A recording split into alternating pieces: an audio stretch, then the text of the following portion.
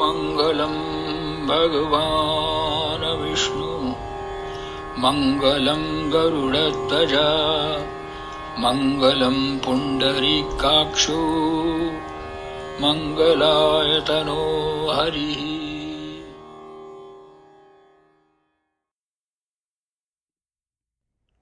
जय हो गुरुजी, प्रणाम। आपको याद है आज से मोर देन 10 years पहले मैंने आपसे कहा था कि हमारी एक मेवाती रेडियो होना चाहिए। तब आपने कहा था कि बहुत मुश्किल काम है बालाजी, क्योंकि तब इस काम के लिए समय संयोग नहीं था। पर गुरुजी, मेरी इच्छा की पूर्ति करते हुए आप ही ने इस रेडियो जसवानी की रचना की। आप ही इसके क्रिएटर हो, आप ही प्रोटेक्टर हो। आपकी रक्षा कवच में जसवानी एट 11:11 की खूबसूरत अनबिलीवेबल जर्नी अति मधुर, चमत्कारी और एनरिचिंग है। आपको बहुत बहुत बहुत प्रणाम गुरुजी। बहुत हिम्मत बांध के इस काम को शुरू किया। आपकी आज्ञा और आपके बताए हुए रास्ते पर ही चल रही हूँ। आप इसके आला कमान हैं गुरुजी। मैं केवल आपका आदेश पालन करती हूँ। जिनको आपको सुनना है मैं उनको जोड़ती हूँ इस रेडियो के साथ। जसवानी प्रसारण सिर्फ आपके लिए है गुरुजी, क्योंकि ये हम सभी की हाजिरी सेवा है। इसलिए यहाँ कोई जजमेंट नहीं है, कोई कंपटीशन नहीं है, सिर्फ प्यार ही प्यार। आपके उपयुक्त बनाने के लिए निरंतर खूब मेहनत कर रहे हैं हम सब, हर एक एपिसोड को जोड़ने में। मुझे बहुत खुशी है ये जान के कि आपको जसवानी के प्रसारण बहुत पसंद आ रहे हैं और आपको बहुत मज़ा आ रहा है। रेडियो जसवानी एट 11:11 के ज़रिए ये मेवाती संगीत की गूंज पंच महाभूत में पहुंच रहे हैं और आपके सारे disciples, grand disciples, next generation Mewatis, सभी की ये छोटी सी हाजिरी सेवा आपको पसंद आ रहे हैं। इससे ज़्यादा खुशी की बात हमारे लिए और क्या हो सकती है। Thank you so much guruji, पाए लागू सब की तरफ से। हम सभी और अच्छा गाने बजाने की अपनी कोशिश जारी रखेंगे गुरुजी और खूब मेहनत करेंगे। मेवाती गुरुकुल परिवार अपने संगीत को निखारते हुए अपने घराने को आगे बढ़ाते चले। रेडियो जसवानी के जरिए यही होगी इस मेवाती गुरुकुल एट 300128 की इस प्रयास की सार्थकता। हम सभी सदा आपकी ब्लेसिंग्स एंड गाइडेंस की छत्र छाया में रहे, यही प्रार्थना गुरुजी। प्रणाम। नमस्कार, जय हो, खम्मा घड़ी और आदाब अर्ज़ है।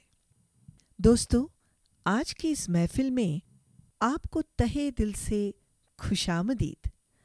आपके मिजाज को सूफियाना और शायराना बनाने के लिए हम लेकर आए हैं आज का थीम, जो है मेवातियों की उर्दू तासीर। जी हाँ, जिसमें आज हम सभी मेवातीज़ उर्दू तासीर में पेश आएंगे। उर्दू भाषा का प्रयोग एक से बढ़कर एक कलाम और फनकार में सुनेंगे। किसी शायर ने खूब कहा है, माँ बाप और उस्ताद सब है खुदा की रहमत, है रोक टोक उनकी हक में तुम्हारे नेमत। वाह!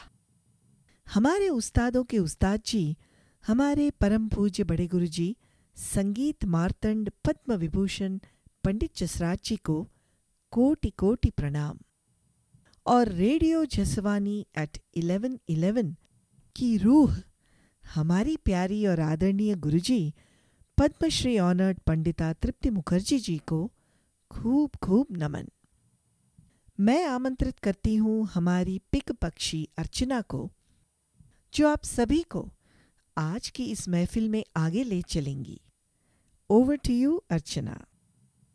बहुत बहुत शुक्रिया हमारी प्यारी शुक पक्षी रेशमा जी। दोस्तों, चलिए शुरू करते हैं आज की महफिल। हम शुरुआत करते हैं अभिज्ञ बेला से। अभिज्ञ बेला में हम आमंत्रित करते हैं श्रीमती मरीना अहमद जी को। जैसे कि आप जानते हैं, Marina ji is a long time disciple of हमारे परम पूज्य बड़े गुरु जी and has been a resident of New York for the past few decades. Marina जी आज हम सब के लिए कुछ पेश करेंगी सूफियाना अंग में। चलिए सुनते हैं श्रीमती मरीना अहमद जी को अभिज्ञ बेला में।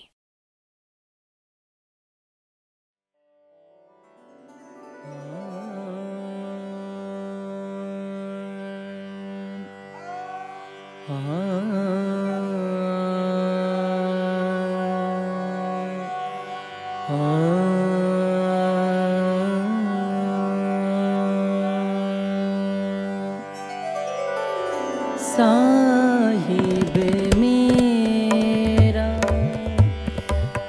एक है, साहिब मेरा एक है, साहिब मेरा एक है, दूजा कहाँ ना जाए,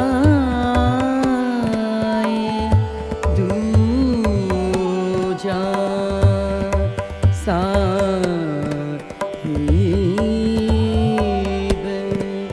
जो कहूँ, साहिब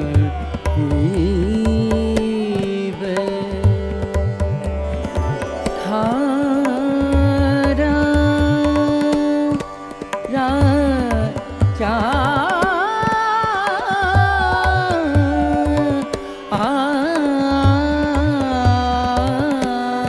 आय, साहिब मेरा एक है, साहिब मेरा एक है,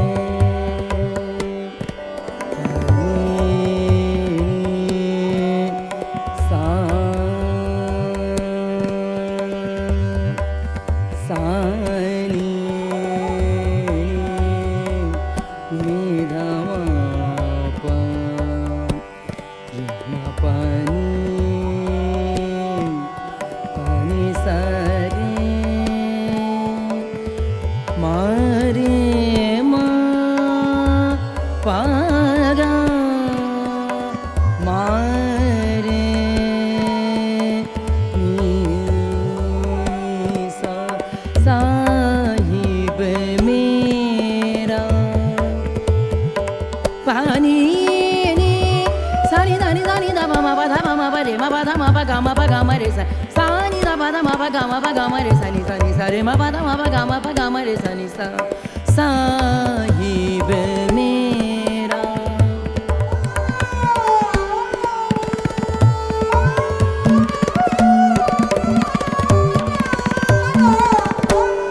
क्या गाई चिंता मीठी मानवा वे परे बारे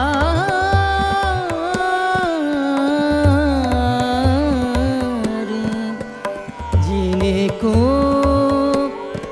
कछुना चाहिए, जीने को कछुना चाहिए, वाही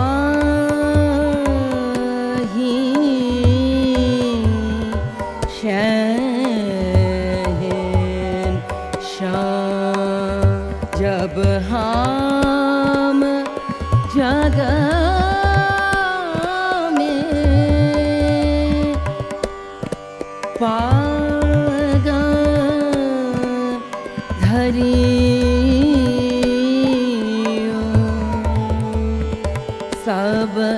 हासे हमरो ये कबीरा अब ऐसे कर चाले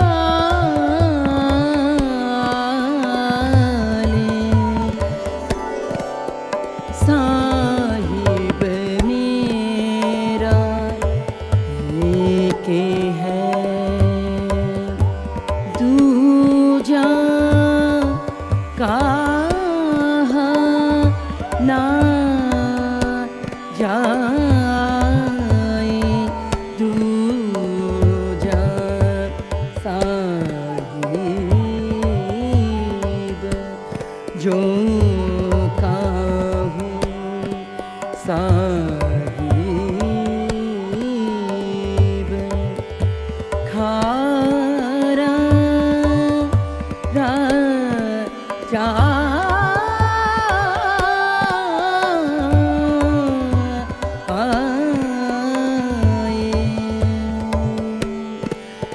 साहिब मेरा साहिब मेरा साहिब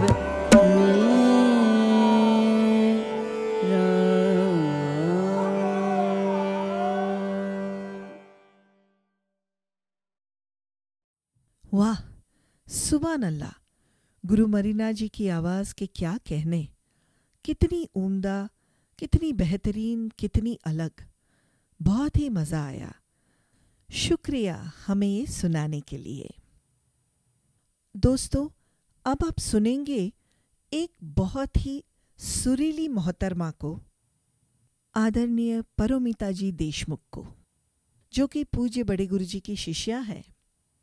वे आज पेश कर रही हैं एक गीत जो पूज्य बड़े गुरु जी को परोमिता जी की आवाज़ में सुनना बहुत ही पसंद है। तो आइए सुनते हैं परोमिता जी को।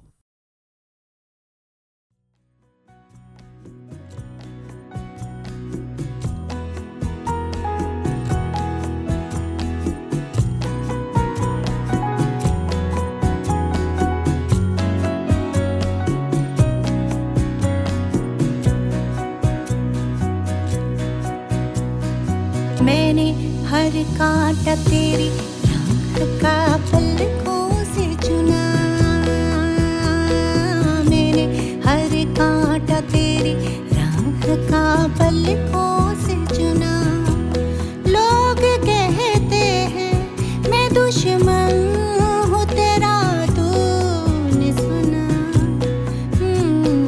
मैंने हर कांटा तेरी राह का पलकों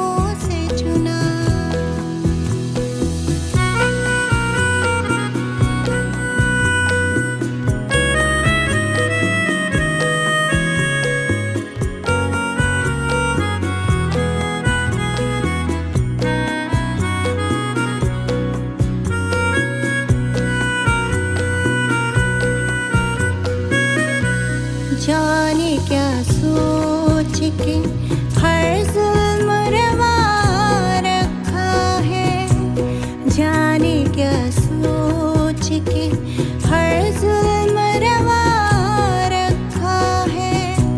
क्या मैं पत्थर हूँ जो कदमों में सदा रखा है, मैंने रखा है फकत अपनी मोहब्बत का भरम, वरना हर जाए तेरे प्यार में क्या रखा है। मैंने हर कांटा तेरी राह का पलकों से चुना,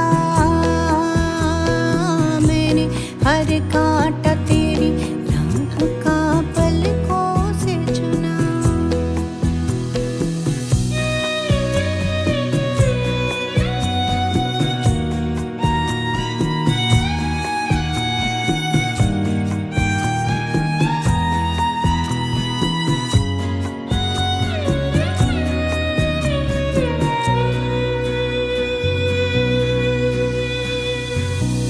बेवफाई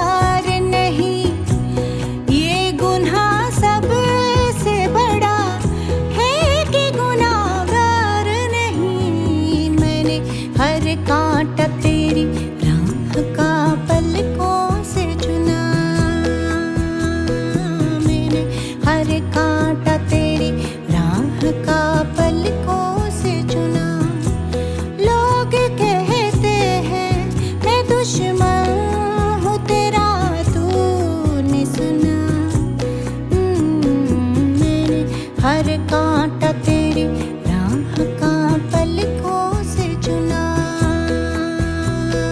मैंने हर कांटा तेरी राह का पलकों से चुना।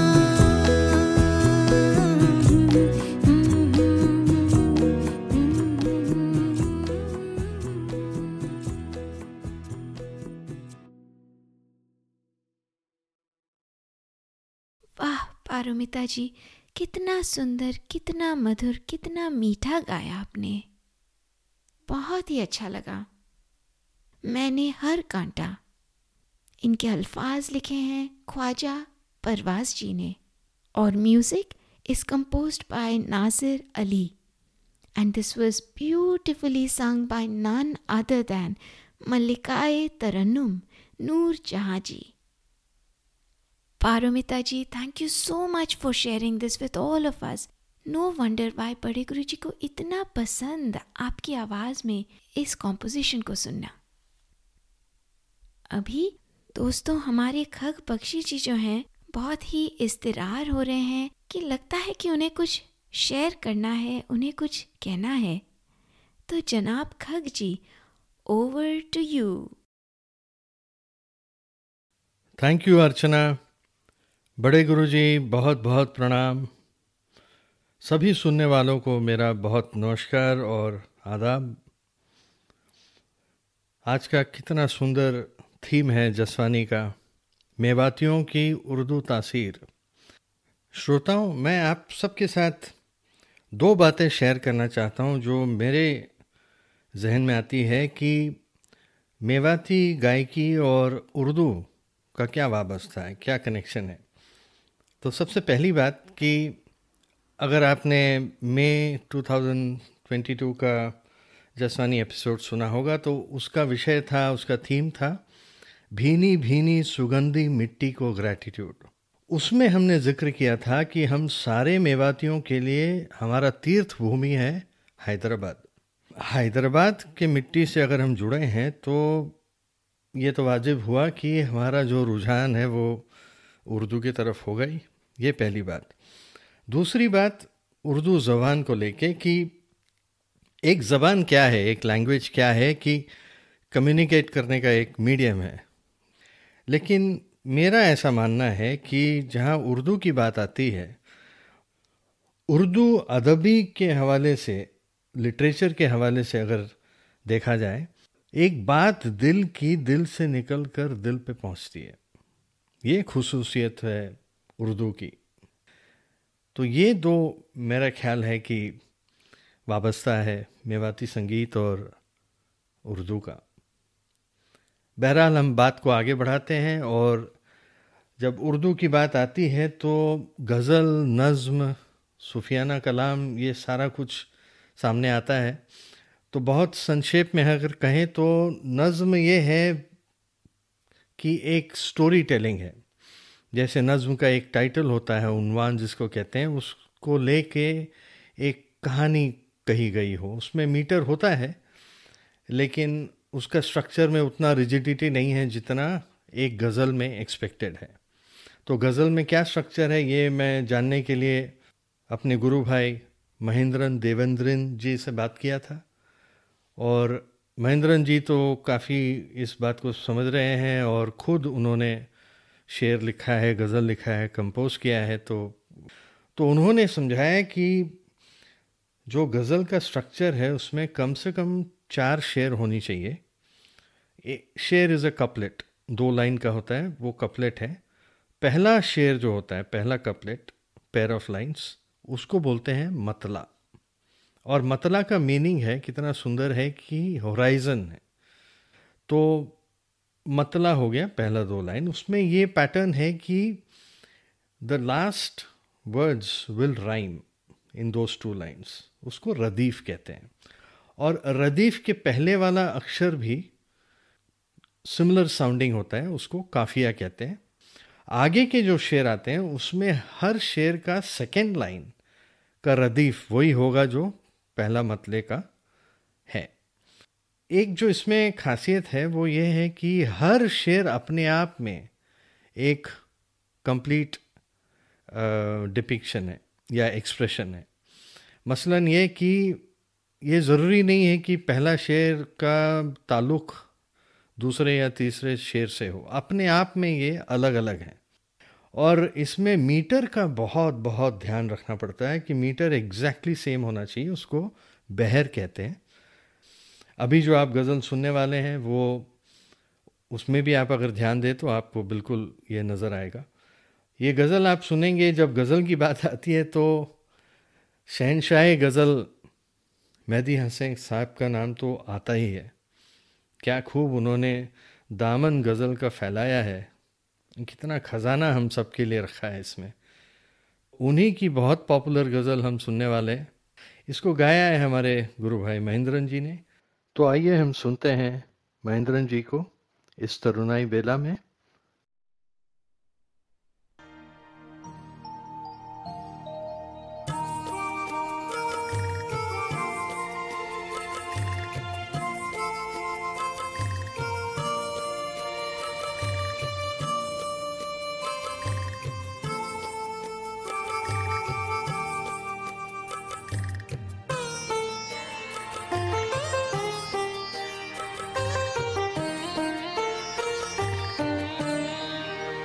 रंजिशी सही दिल दुखाने के लिए रंजिशी सही फिर से मुझे छोड़ के जाने के लिए रंजिशी सही दिल दुखाने के लिए रंजिशी सही।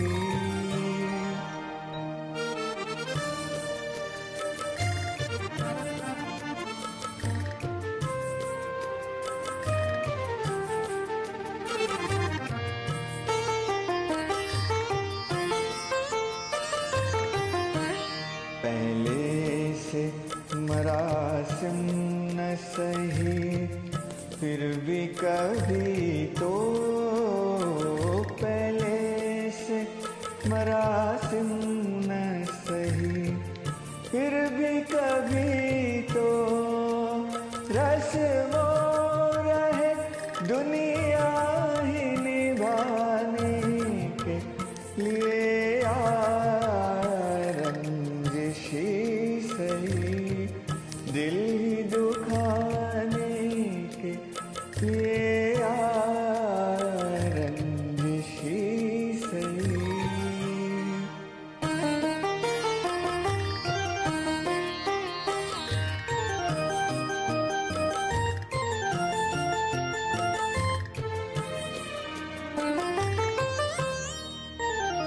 किस किस को बताएंगे जुदाई का सबब हम, किस किस को बताएंगे जुदाई का सबब हम।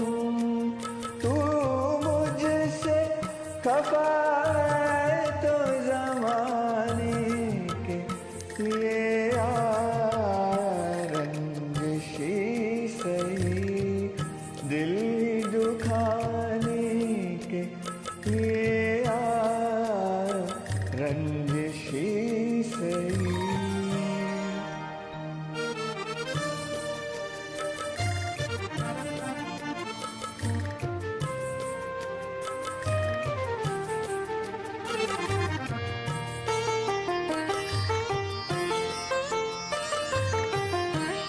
अब तक दिल खुश फहम को तुझसे ही उम्मीदें,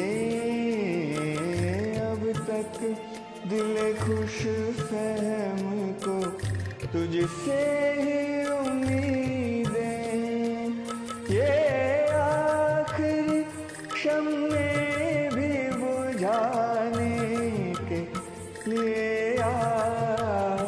रंजिशी सही दिल दुखाने के लिए रंजिशी सही।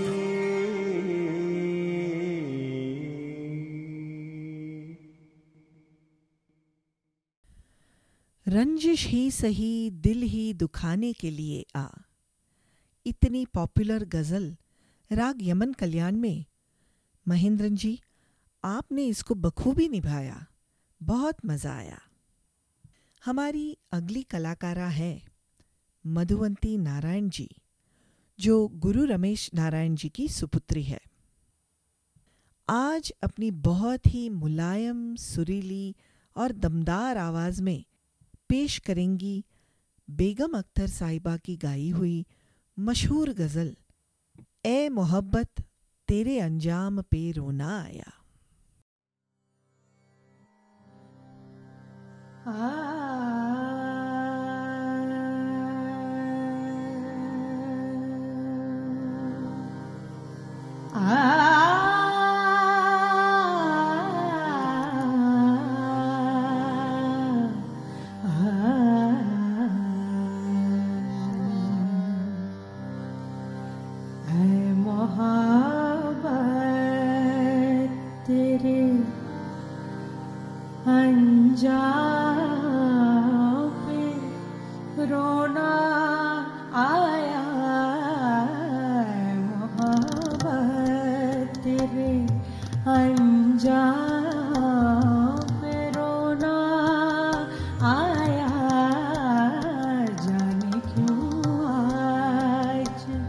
तेरे नाम पे रोना आया मोहब्बत।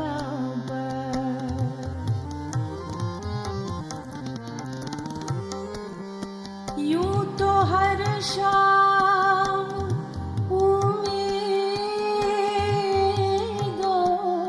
पे गुजर जाती थी,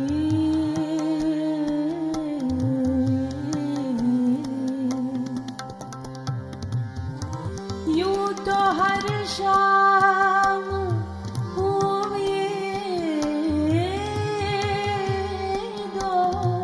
पे गुजर जाती थी।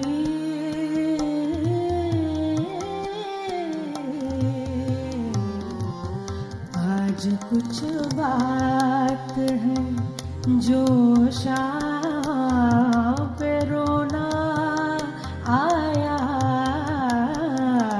कुछ बात है जो शाम पे रोना आया मोहब्बत।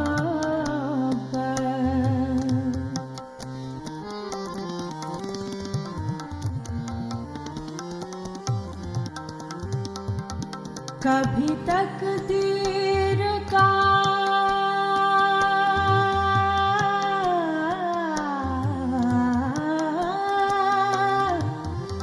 कभी तकदीर का मातम, कभी दुनिया का गिला,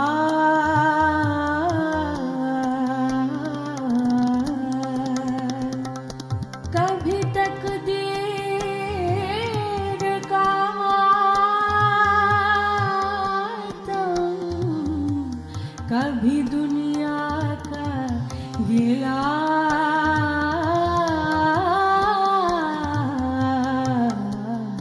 मंजिले इश्क में हर गाँव पे रोना आया।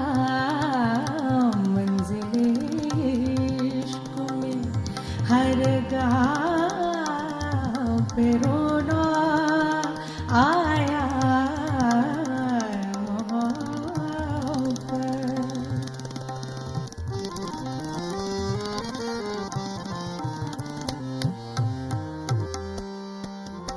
जब हुआ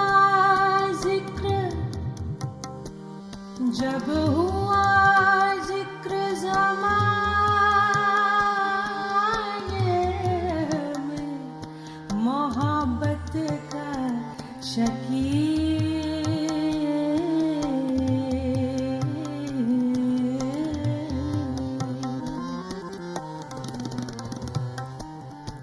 जब हुआ जिक्र ज़माने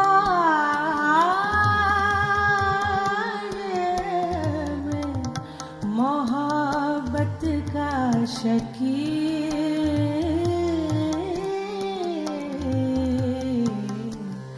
मुझको अपने दिल नाकाम पे रोना आया, मुझको अपने दिल नाकाम पे रोना आया।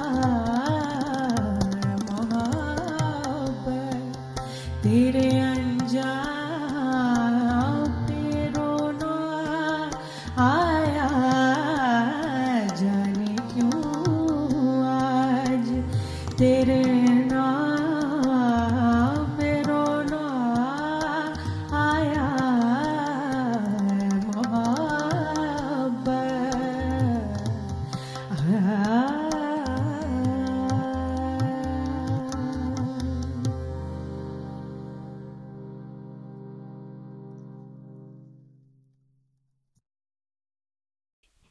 क्या बात है मधुवंती जी, इतनी नज़ाकत से, इतना beautifully you have sung this. वाह, बहुत ही अच्छा लगा।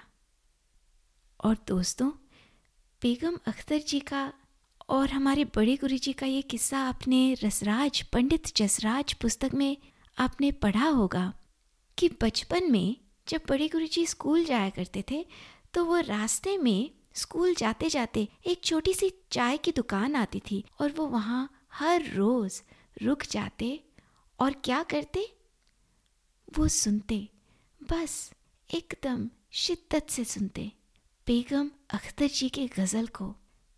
दीवाना बनाना है तो दीवाना बना दे, वरना तकदीर तमाशा न बना दे। ये गज़ल सुन सुन के बड़े गुरुजी एकदम मुग्ध हो जाते और बड़े गुरुजी को म्यूज़िक के प्रति जो पहला प्यार, समझ लीजिए, वो यहाँ से शुरू हुआ। वाह मधुवंती जी, क्या कहना आपका। आपने बेगम अख्तर साहिबा की गज़ल से हम पर जादू कर दिया। बहुत बहुत थैंक यू। दोस्तों, चलिए हम महफिल में आगे बढ़ते हैं और चलते हैं कथिक बेला की ओर। श्रोताओं, आइए हम आपको कथिक बेला में मिलवाते हैं हमारे बड़े गुरुजी के सीनियर डिसाइपल पंडित सौगत बैनर्जी जी से। एक छोटी सी गुफ्तगू करेंगे उनके साथ और ठीक वहीं से हम निकल पड़ेंगे अभिज्ञ बेला की ओर, जहाँ पे गुरुजी सौगत जी की एक पेशकश आप सुनेंगे। गुरुजी सौगत जी, आपका बहुत बहुत खैर मकदम, आपका स्वागत है जसवानी के इस कार्यक्रम में। आज का हमारे जसवानी का थीम है मेवातियों की उर्दू तासीर। जय जय हो, जय जय हो। बहुत अच्छा आपने टाइटल चुना है, उर्दू तासीर। सब कुछ एक बात में आ जाता है, एक निशान छोड़ना, एक बहुत गहरा असर होता है जब कोई चीज का। तो जय जय हो, इस कार्यक्रम में आप हमें याद किए हैं। मैं गुरुजी तृप्ति जी को मेरा प्रणाम। परम पूज्य गुरुजी को ध्यान में रख के हम इस प्रोग्राम को लेके जाते हैं, आगे बढ़ेंगे। बहुत अच्छा, बहुत शुक्रिया। सबसे पहला जो मेरे अंदर एक क्यूरियस सवाल आया कि आपने इतने अरसों से हिंदुस्तानी क्लासिकल म्यूजिक सीखा है, गाया है, सिखाया है, हमें भी सिखाया है। आपने बांग्ला भी इतना अच्छा कुछ कंपोज किया है, बांग्ला ख्याल। हाँ हाँ जी। जो तो इतना कुछ होते हुए फिर कब ऐसा हुआ और कैसे हुआ कि आप गजल में इतने इतने दुरुस्त हो रहे हैं अब? वो तो पता नहीं दुरुस्त हो रहे क्या, पर हाँ एक कोशिश है। इतना अभी तक मैंने जो फील किया, ये आया भी अपने आप। एक कोइंसिडेंस इसमें मैं बताऊंगा गुरुजी का, जिसमें मैं गुरुजी के पास जाने के लिए मैंने सपना देखा था, मैं गुरुजी के पास जा रहा हूँ करके। वाह वाह वाह। हाँ, और वो सपने में मैंने ये चीज देखा था, जो साधना करके एक सीरियल होता था। जी जी। साधना, हाँ जो एपिसोड गुरुजी का था उसमें जी अनुराधा जी ने उनका जी, इंटरव्यू उनका लिया था। इंटरव्यू दिया है, हाँ मैंने देखा है वो। और हाँ, और शुरू में देखिए जो सरस्वती वंदना है वो जगजीत जी का गाया हुआ। अच्छा अच्छा अच्छा। मैं क्यों ये बोल रहा हूँ कि बाद में आज जहाँ पे मैं हूँ वहां पे जगजीत जी का भी बहुत एक अलग मेरे लिए जगह है। क्या मैसेज था उस समय कि जगजीत जी भी थे ब्लेसिंग लेके, ऐसा लगता है मुझे। और मैं सपना जो देख रहा हूँ उसमें शुरुआत हो रहा है जगजीत जी के मंत्र से, जो वाह वाह। सरस्वती वंदना। जी और वो इंटरव्यू में जो बता रहा हूँ वो गुरु जी का इंटरव्यू है। वाह वाह। तो गुरु जी का इंटरव्यू देखने के बाद मैं जो सपना देखा था कि मैं गुरु जी के पास सीख रहा हूँ करके ये। वाह, और उसके एक मान लीजिए 3-4 महीने के बाद ही गुरुजी के साथ हम मिले और हमें उन्होंने मान लिए कि अच्छा ठीक है। ये सब बात ड्रीमिंग था, एक के बाद एक जैसे होते गया। पूरा पूरा मतलब स्टोरी ऐसे इसको आप देखेंगे ना, लगेगा कि सब पहले ही ये सब था कनेक्शन कहीं ना कहीं कहीं ना कहीं। तो जी हरिहरन जी को मैं सुनता था बहुत, और उस समय उनका जो भी गाना कैसेट में आता था मैं कोशिश करता था हारमोनियम लेके एक एक करके गाना मैं, जैसे हम सब गाते हैं घर में, तो जी जी बहुत जी, बहुत कोशिश। सारे हम ऐसे गाते हैं। भले हम कोई एक पर्टिकुलर जॉनर में है, पर हमारा और भी पसंद का कुछ गाना हो तो हम घर में गाते तो है ना। जी जी। इट इज लाइक दिस कि हाँ हाँ। मैं सिंपल उसी हिसाब से गाता था, पर बहुत ही मजा लेके और मन से करता था। जी ये होते होते होते होते अब हरिहरन जी के गाने के साथ मेरा एक लगाव हो गया। उसके बाद ये आहिस्ता आहिस्ता आहिस्ता आहिस्ता मैं एक आध टीवी में प्रोग्राम हुआ जहां पे मैंने मिक्स करके थोड़ा कुछ ख्याल का बंदिश गाया, एक दो मैं गजल गाया, तो वहां पे अप्रिशिएट किए लोग। अच्छा अच्छा तब आहिस्ता आहिस्ता मैं अच्छा। थोड़ा पब्लिकली आने के लिए गजल को भी रखा। बहुत सुंदर बहुत सुंदर ये। तो हाँ। एक बात फिर और आती है कि तो जब हम्म। गजल गाने की बारी आती है, चूंकि हम्म। उर्दू ऐसी जबान है जहाँ पे लबो लहजा के लिए हाँ क्या आपने वो कैसे किया कि तलफ़ुज़ जैसे ठीक हो लफ्जों का, वो सब कैसे किया आप, अगर आप जी जी बताएं। बिल्कुल बताता हूँ बिल्कुल। लफ्जों के बारे में एक, आज मैं जहाँ पे हूँ या जहाँ से मैं गाना इतने दिन से गाते आ रहा हूँ, मेरा जी जो फाइट है गजल को साथ में लेके, सबसे ज्यादा फाइट मेरा है ये तलफ्फुज के लिए, because I am a Bengali. जी जी जी। और मेरा हिंदी में भी बहुत स्ट्रगल था, अभी भी है, उर्दू में भी होता है। पर उर्दू को जब गाना है मुझे, तो मैं तो गलत प्रोनाउंसिएशन करके गाऊंगा नहीं और गाना चाहूंगा भी नहीं, क्योंकि बिल्कुल यहाँ पे ये पोइट्री है। इसमें भाषा जो है ना, उसका महत्व जो होता है वो बहुत होता है। बिल्कुल। चाहे आप एक एक गजल में उसका सुर में अगर कहीं पे ऋषभ है, आप थोड़ा गंधर्व भी लगा देंगे तो लोग कुछ बोलेंगे नहीं, बिल्कुल बिल्कुल। मान लीजिए। पर अगर आपने, जैसे हम अगर बोलेंगे कातिल, जी हम बोल सकते हैं किसको कातिल मैं कहूं किसे मसीहा समझो, सब यहाँ दोस्त ही बैठे हैं, किसे क्या समझो। वाह किसको वाह। कातिल, अभी कातिल बोल रहा हूँ, ठीक है मेरे कान में ठीक ही आ रहा है। अब जैसे ही कोई अच्छे पढ़े हुए है, जानते हैं ये भाषा को, कान में उनको बहुत चुभेगा वो बात। मैं जब भी जहां से मुझे मिला रेक्टिफिकेशन करने के लिए, मैं एकदम लिटरली कूद पड़ा वहां पे कि मुझे ये बता दीजिए और भी कुछ बताइए कैसे इसको ठीक किया जाए। वाह वाह वाह। तो बोले नहीं कातिल मत बोलिए, उसको कातिल बोलिए। बना जुबान है। को फोल्ड करके अपर जो जॉ है वहां पे टच करना, का और का, इसको उन्होंने बोला कि आप थोड़ा प्रैक्टिस करते जाइए। एक बार एक के को का क्यू करके बोलिए, एक बार के करके बोलिए। अच्छा अच्छा। हम ख्वाबों, ये बोलना भी मुश्किल होता है, खूबसूरत, ख्याल, तो ये सब चीज में ही थोड़ा थोड़ा और भी बेटर होगा, करना है। पर जी जी पहले तो इतना भी कुछ नहीं कर पाता था, बोल नहीं पाता था, फर्क नहीं समझ में आता था कान में। शायरी ऐसा है कि कोई पोएट्री अगर है उसको मैं पढ़ सकता हूँ, और जितना मेरे गाने के लिए उसको लफ्ज को सही करके बोलना होता है उतना तो मैं जान लगा के कोशिश करूंगा। वाह वाह वाह, बहुत बहुत इंटरेस्टिंग। और तो इसमें फिर वो दूसरी जो बात आती है गजल के कॉम्पोजिशन की, उसके लिए क्या नजर रखना होता है? मेरा कॉम्पोजिशन जिस तरीके से बना है वो है ऐसा है कि मैं कोई एक राग, मुझे 2-3 दिन से मेरे दिमाग में वो चलता है अपने आप। अच्छा।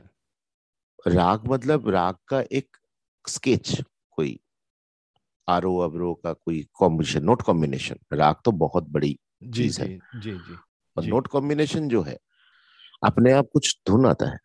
जी। उसके बाद मैं उसको हारमोनियम में उसी धुन को लेके थोड़ा बैठता हूँ। अच्छा। तो मैंने ये चारुकेशी इसमें जाता है मेरे दिमाग में तब। अच्छा। नि सा रे ग म ग म ग म रे ग म रे सा रे ग रे सा सा ध ध नि रे ग म रे नि सा सा सा वाह ग म ध ध म प ग म नि नि ध म ग ग सा ग प म ग म रे नि रे म ग म रे नि। ये नि रे म ग, ये शास्त्रीय कोई राग हम जब प्रेजेंट करते हैं उसमें इस तरीके से रास्ता शायद नहीं जाता हो हाँ हाँ ऐसे। हाँ ये हाँ इसका जो ये जो अंदाज है या ये जो फॉर्म है, पर ये चारुकेशी में ही रहते हुए मेरे दिमाग में आ रहा था। अच्छा। तो वहां से वो धुन आया, जब भी आती है वाह वाह तेरी याद कभी शाम के बाद। वाह वाह ये है। वाह, बहुत खूब बहुत खूब। आपका हम बहुत बहुत शुक्रिया अदा करना चाहते हैं कि आप आए, हमारे नहीं साथ ऐसे, जुड़े इस मुझे भी इतना अच्छा लग रहा है। ये सब कॉन्वर्सेशन होना भी कभी कभी बहुत जरूरी होता है। तो आपका बहुत बहुत शुक्रिया, प्रणाम, थैंक यू सो मच। जय जय हो, जय जय हो।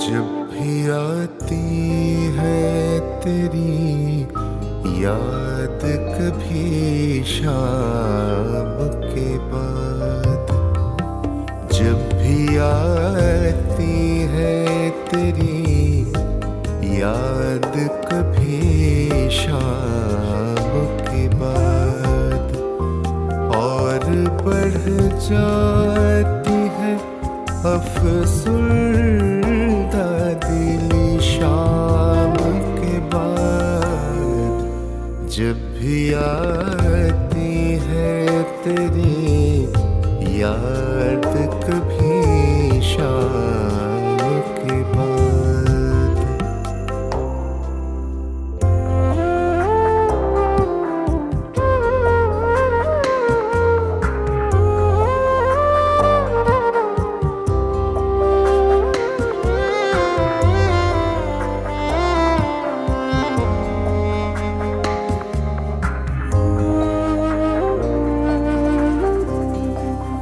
अब इरादों पे भरोसा है, न तौबा पे यकीन। अब इरादों पे भरोसा है, न तौबा पे यकीन। मुझको ले जाए कहाँ तिश्ना नबी शाम के बाद, और बढ़ जाती है अफसुर्दा दिली शाम के बाद, जब भी तेरी याद कभी शाम के बाद।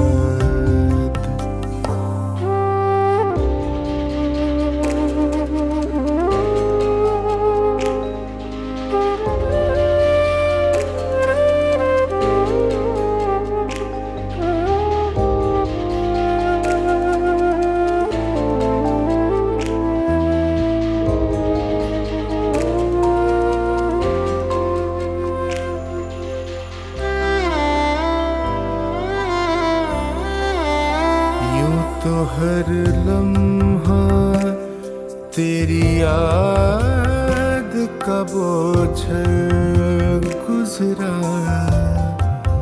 यूं तो हर लम्हा तेरी याद का बोझ गुजरा। दिल को महसूस हुई तेरी कमी शाम के बाद।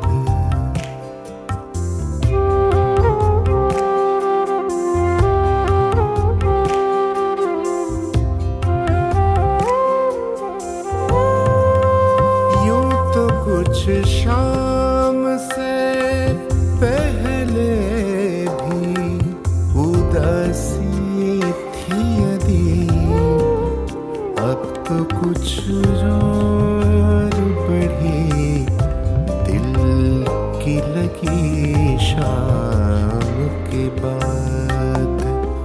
और बढ़ जाती है अफसुर्दा दिली शाम के बाद। जब भी आती है तेरी याद कभी शाम के बाद।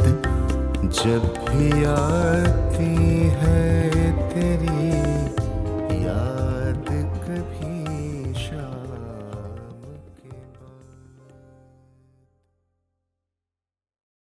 वाह वाह वाह, बहुत खूब बहुत खूब। गुरुजी स्वागत जी, आपने क्या इसको कंपोज किया है, क्या क्या जगह लिया आपने, बहुत उम्दा है, बहुत सुंदर। थैंक यू सो मच, आपका बहुत बहुत शुक्रिया। श्रोताओं, अभी के बेला में आपने ये खूबसूरत गज़ल सुना। इसके शायर हैं कृष्ण अदीब। मेरा ख्याल है हम में से कई लोग ये सोचते हैं कि उर्दू ज़बान बहुत मुश्किल ज़बान है। बहरहाल ये शायद कहना ठीक होगा कि कोई भी ज़बान हो, हिंदी हो, उर्दू या कोई और भी ज़बान हो, वो आपकी अपनी तब हो सकती है जब आप उसे अपनाएंगे। इसी बात पे मैं कुछ आशार आपको पढ़ के सुनाता हूँ। तो ये आशार है। जकड़ लो जाओ कि कब से खड़ी है बाहों में लफ्ज़ों को लिए उर्दू ज़बान। जकड़ लो जाओ कि कब से खड़ी है बाहों में लफ्ज़ों को लिए उर्दू ज़बान। एक जिगरी दोस्त छुपा है इसमें जो रहेगा हमेशा तुम पर मेहरबान। एक जिगरी दोस्त छुपा है इसमें जो रहेगा हमेशा तुम पर मेहरबान। जिंदगी से मिले बेशुमार प्यार तुम्हें, या कभी खुशहाली का ना हो नामो निशान। जिंदगी से मिले बेशुमार प्यार तुम्हें, या कभी खुशहाली का ना हो नामो निशान। ये लफ्ज़ रहेंगे तुम्हारे अपने, सुनेंगे तुम्हारी सराहेंगे कि राहत का हो समा। ये लफ्ज़ रहेंगे तुम्हारे अपने, सुनेंगे तुम्हारी सराहेंगे कि राहत का हो समा। जोड़ा करोगे दिलों को तुम, होगा तुम्हारा कुछ और ही अंदाज़े बयां। जोड़ा करोगे दिलों को तुम, होगा तुम्हारा कुछ और ही अंदाज़े बयां। जकड़ लो जाओ कि कब से खड़ी है बाहों में लफ्ज़ों को लिए उर्दू ज़बान। शुक्रिया। तो अब बात को आगे लिए बढ़ती है शुक पक्षी रेशमा जी। नहीं कहते कि रोज़ याद करो हमें, नहीं कहते कि रोज़ याद करो हमें, लेकिन भूल जाने की इजाजत भी नहीं दे सकते। श्रोताओं, हमें उम्मीद है कि आज की ये निराली पेशकश आप सभी को बहुत पसंद आई होगी। ये वाकई में हमारी इनायत है, ब्लेसिंग है कि हम संगीत के इतने खूबसूरत रंगों का मज़ा ले पा रहे हैं। And all this would not have been possible without the vision of our dear Guruji and the unwavering tech support of our Chakor team, Harsh and Prakash. Shuk Pik Khag और our entire Chakor team की ओर से आप सभी का तहे दिल से शुक्रिया। मिच्छामी दुक्कडम। श्रोताओं, इससे पहले कि हम आगे जाएं, मैं एक बात आपसे शेयर करना चाह रहा हूँ कि एक लैंग्वेज, एक ज़बान, एक गली, कस्बा, गांव, शहर, प्रदेश, वतन का होता है। हमारे बड़े गुरुजी के स्पिरिचुअल गुरु महाराणा जयवंत सिंह जी वाघेला जी, आप सानंद बापू जी के नाम से भी जाने जाते हैं। तो सानंद बापू जी ने बहुत कुछ लिखा है और माता काली का अगर आपने सुना है बड़े गुरुजी का, तो वो उन्हीं का लिखा हुआ है, सानंद बापू जी का। और आगे के बेला में जो आप सुनने वाले हैं, आप पाएंगे कि उनके लेख में कितनी उर्दू लफ्ज़ आए हैं। तो ये हिंदी और उर्दू में कुर्बतें ज़्यादा है, फासले कम है। आइए आप आगे सुनिए और आनंद लीजिए। दोस्तों, चलिए चलते हैं समाहित बेला की ओर। दोस्तों, जैसे कि हमारे प्यारे खग पक्षी श्रीकांत कह रहे थे, एक भाषा जो होती है वो कोई गली, कस्बा, शहर या मुल्क का होता है। अब देखिए ना हमारे बड़े गुरुजी को। बड़े गुरुजी के लिए उनकी ऑडियंस जनता जनार्दन होती है। और जब बड़े गुरुजी पाकिस्तान में परफॉर्म कर रहे थे, लाहौर में थे, तब उन्होंने वहाँ की ज़बान में, उर्दू में कॉन्सर्ट से पहले अपनी जनता जनार्दन से परमिशन ली। चलिए सुनते हैं।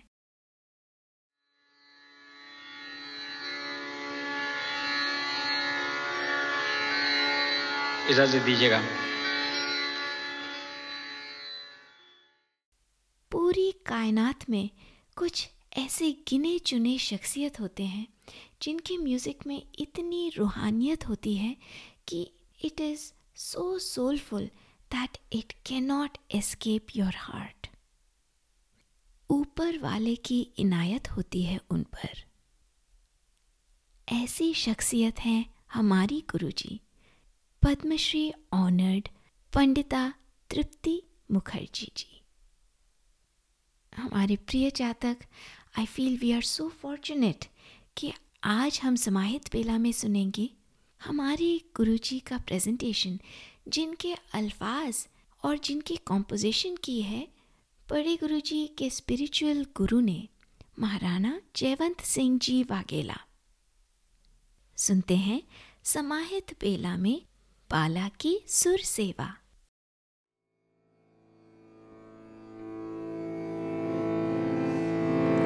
दक्षिणा काली,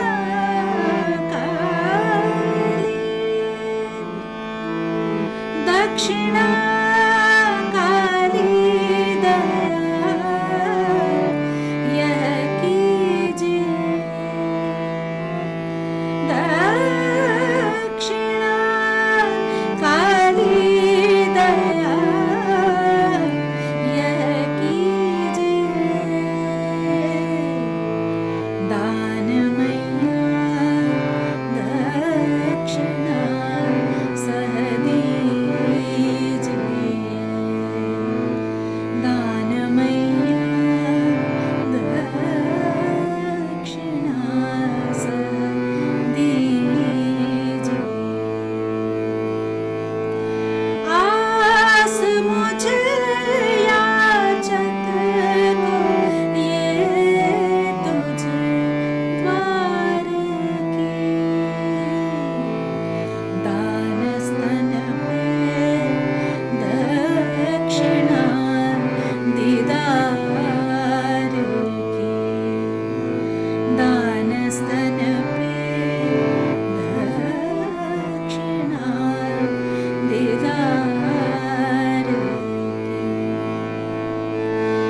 दक्षिणा काली दया यह कीजिए।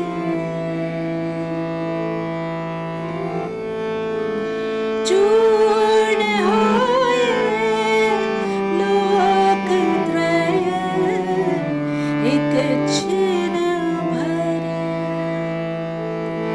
चूर्ण होए लोकत्रय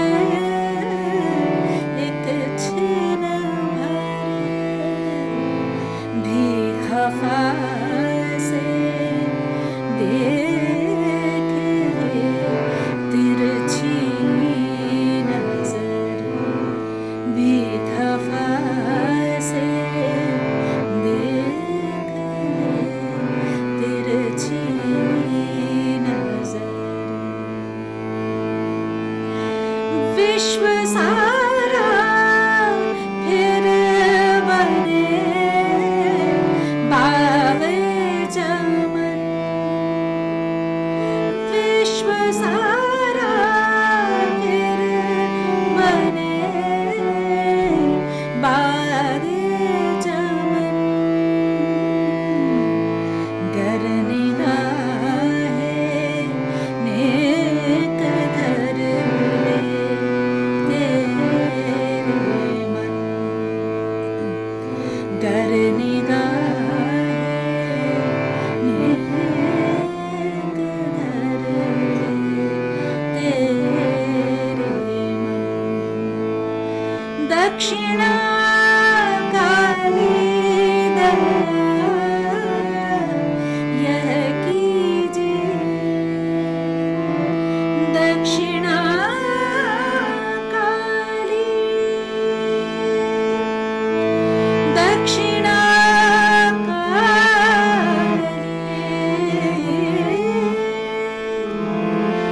दक्षिणा काली दया कीजिए। दया कीजिए।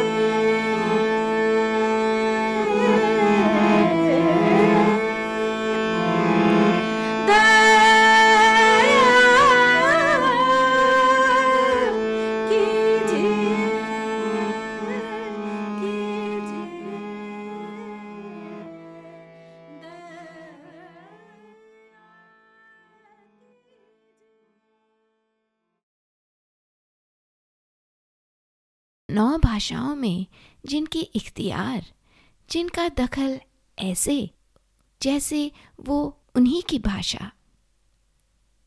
अख्तरी बाई लाहौर हैदराबाद की एसोसिएशन से उर्दू भाषा से बेहद प्यार। ये भाषा जिनके नख दर्पण पे, उनके लिए एक किन्हीं की लिखी हुई गज़ल स्टेज ऊपर हजारों ऑडियंस के सामने तभी के तभी वहीं पर पानी की तरह गा लेना, इतनी आसान बात कि हम सभी के लिए ये हैरानी का मोमेंट। क्या कहना बड़े गुरुजी, आपको हम सब की तरफ से, आपके परिवार, कुटुंब, शुक पिक खग चकोर चातक सभी गुरुजन, आपके सारे मानस पौत्र पौत्रियां और माती की तरफ से बहुत बहुत बहुत प्यार और सभी का प्रणाम। चलिए सुनते हैं और गवाह बनते हैं ऐसे ही एक मिसाल का, एक नायाब मौके का। जज़्बेला में जज़्बेला। बहुत सारी गज़लें भी पढ़ी और गद्य भी पढ़ा, मुझे बहुत अच्छा लगा। मुझको क्या मालूम कि मुझको अमेरिका फोन करके कहेंगे कि नहीं आपको इसका विमोचन करना है। तो मुझे ये सम्मान आप सब साहित्यकारों ने दिया, इसलिए मैं सबको नमन करके प्रणाम करता हूँ। मेरा उससे मोहब्बत है तो है, वो नहीं मेरा मगर उससे मोहब्बत मोहब्बत है तो है। ये अगर रस्मों रिवाजों से बगावत है तो वो नहीं मेरा मगर उससे मोहब्बत है तो है।